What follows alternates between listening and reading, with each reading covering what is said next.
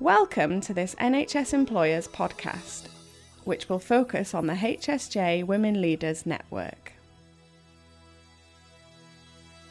Hello, my name's Adele Waters. I'm the Executive Editor of HSJ, and I'm with Dr. Elaine Maxwell, who is Associate Professor in Leadership at London South Bank University and also a Non-Executive Director at Basildon and Thurrock University Hospitals Foundation Trust. Welcome, Elaine. Thank you very much for joining us. You've been one of our founding members, so it would be good to say what has drawn you to the network and what you've particularly enjoyed about it.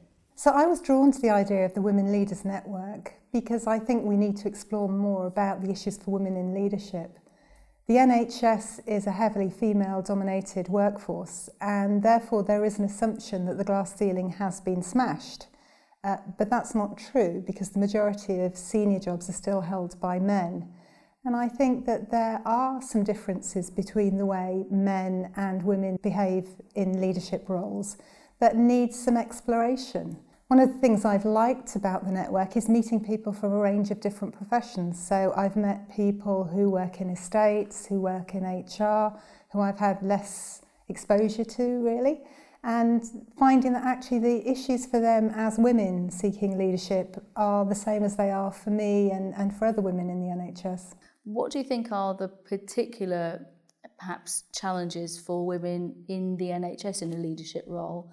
And how can a network help them? So I think in the NHS there's still a very heroic macho image of the leader who's somebody who's very extrovert, who leads from the front, who's very visible and out there. If you look at the academic literature on leadership, that sort of approach has been left behind probably 10 or 20 years ago. And we're now looking more at how people develop relationships, and that leadership is a function of a relationship between people rather than something invested in the qualities of an individual. And so I think that we need to recognise that leaders come in all shapes and sizes. Women are traditionally not as vocal, don't put themselves forward as much.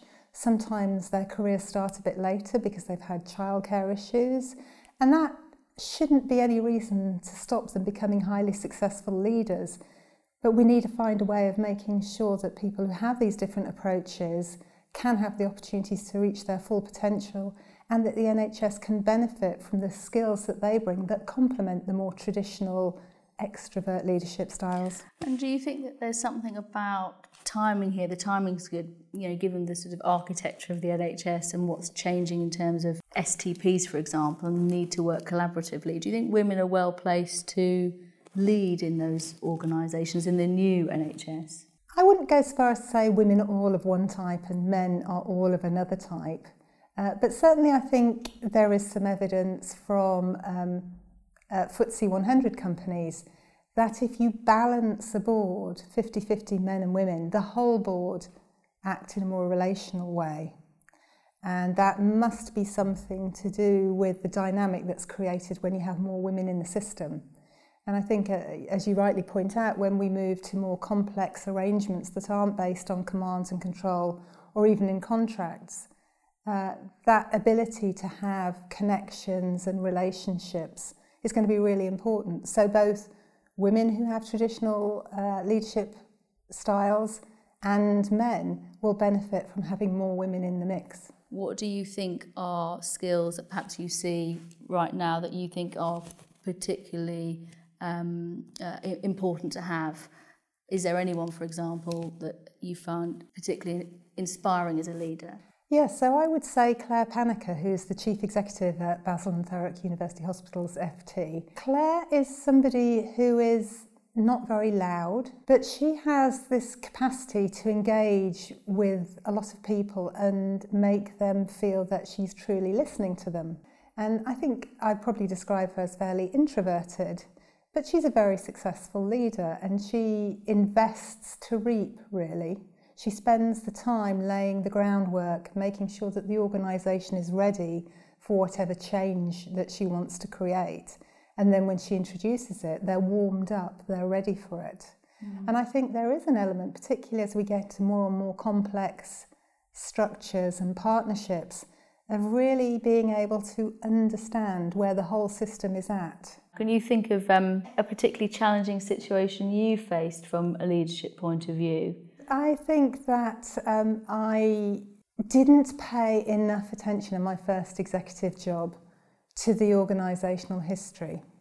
I wasn't respectful enough about what my predecessor had done.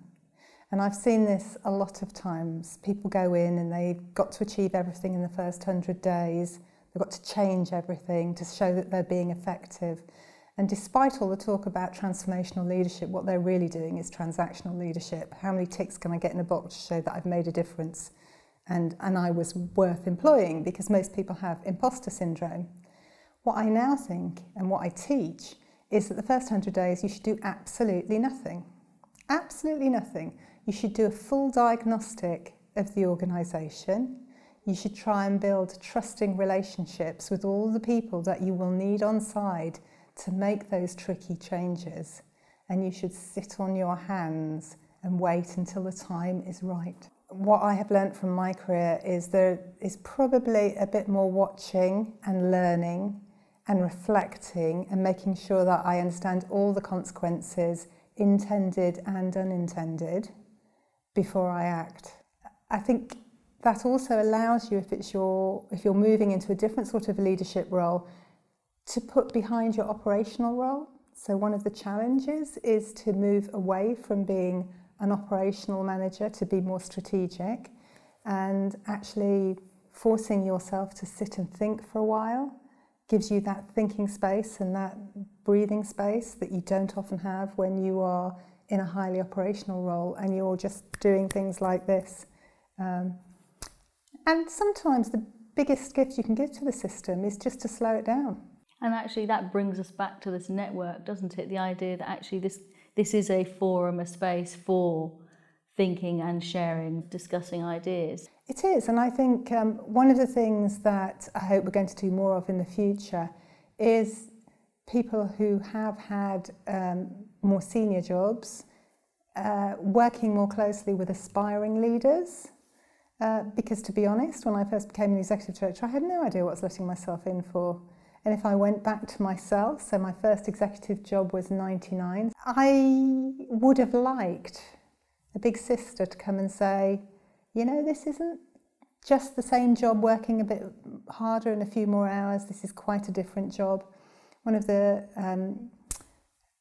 phrases that we've coined with our aspiring chief nurses is that moving up to executive director is not a promotion, it's a career change. I think that brings us to our final question. One of the things about the network is it is for women leaders, but it's also for aspiring women leaders. Is there anything, if you had some tips, perhaps 3 tips for an aspiring leader in the health service today, a female aspiring leader, what would you say to them? I would say get a really good mentor. Choose your mentor yourself, don't be given a mentor. It's got to be somebody you fit with and that you trust and that wants to do this and is going to give you enough time to do it properly. You need to think quite hard about what that means for you. For that might mean another woman. For some people it might not. It might mean somebody who's done the job you've done. It might not. So the first thing I think is a good mentor. The second thing, carrying on my theme, carve out some thinking time. It's very easy to be caught up in the day-to-day stuff, which means that you never move forward, you never solve any problems. So make sure you diary in thinking time. Thinking time is work. And the third thing I would say is enjoy the moment. It's scary, but it can also be tremendous fun, and the satisfaction you get of working with people and changing things is just amazing. Thank you very much indeed, Dr. Maxwell, for your time today. Thank you. Thanks for listening. To find out more about the HSJ Women Leaders Network, visit www.nhsemployers.org/NHS Women, or join the discussion on Twitter using the hashtag NHS Women.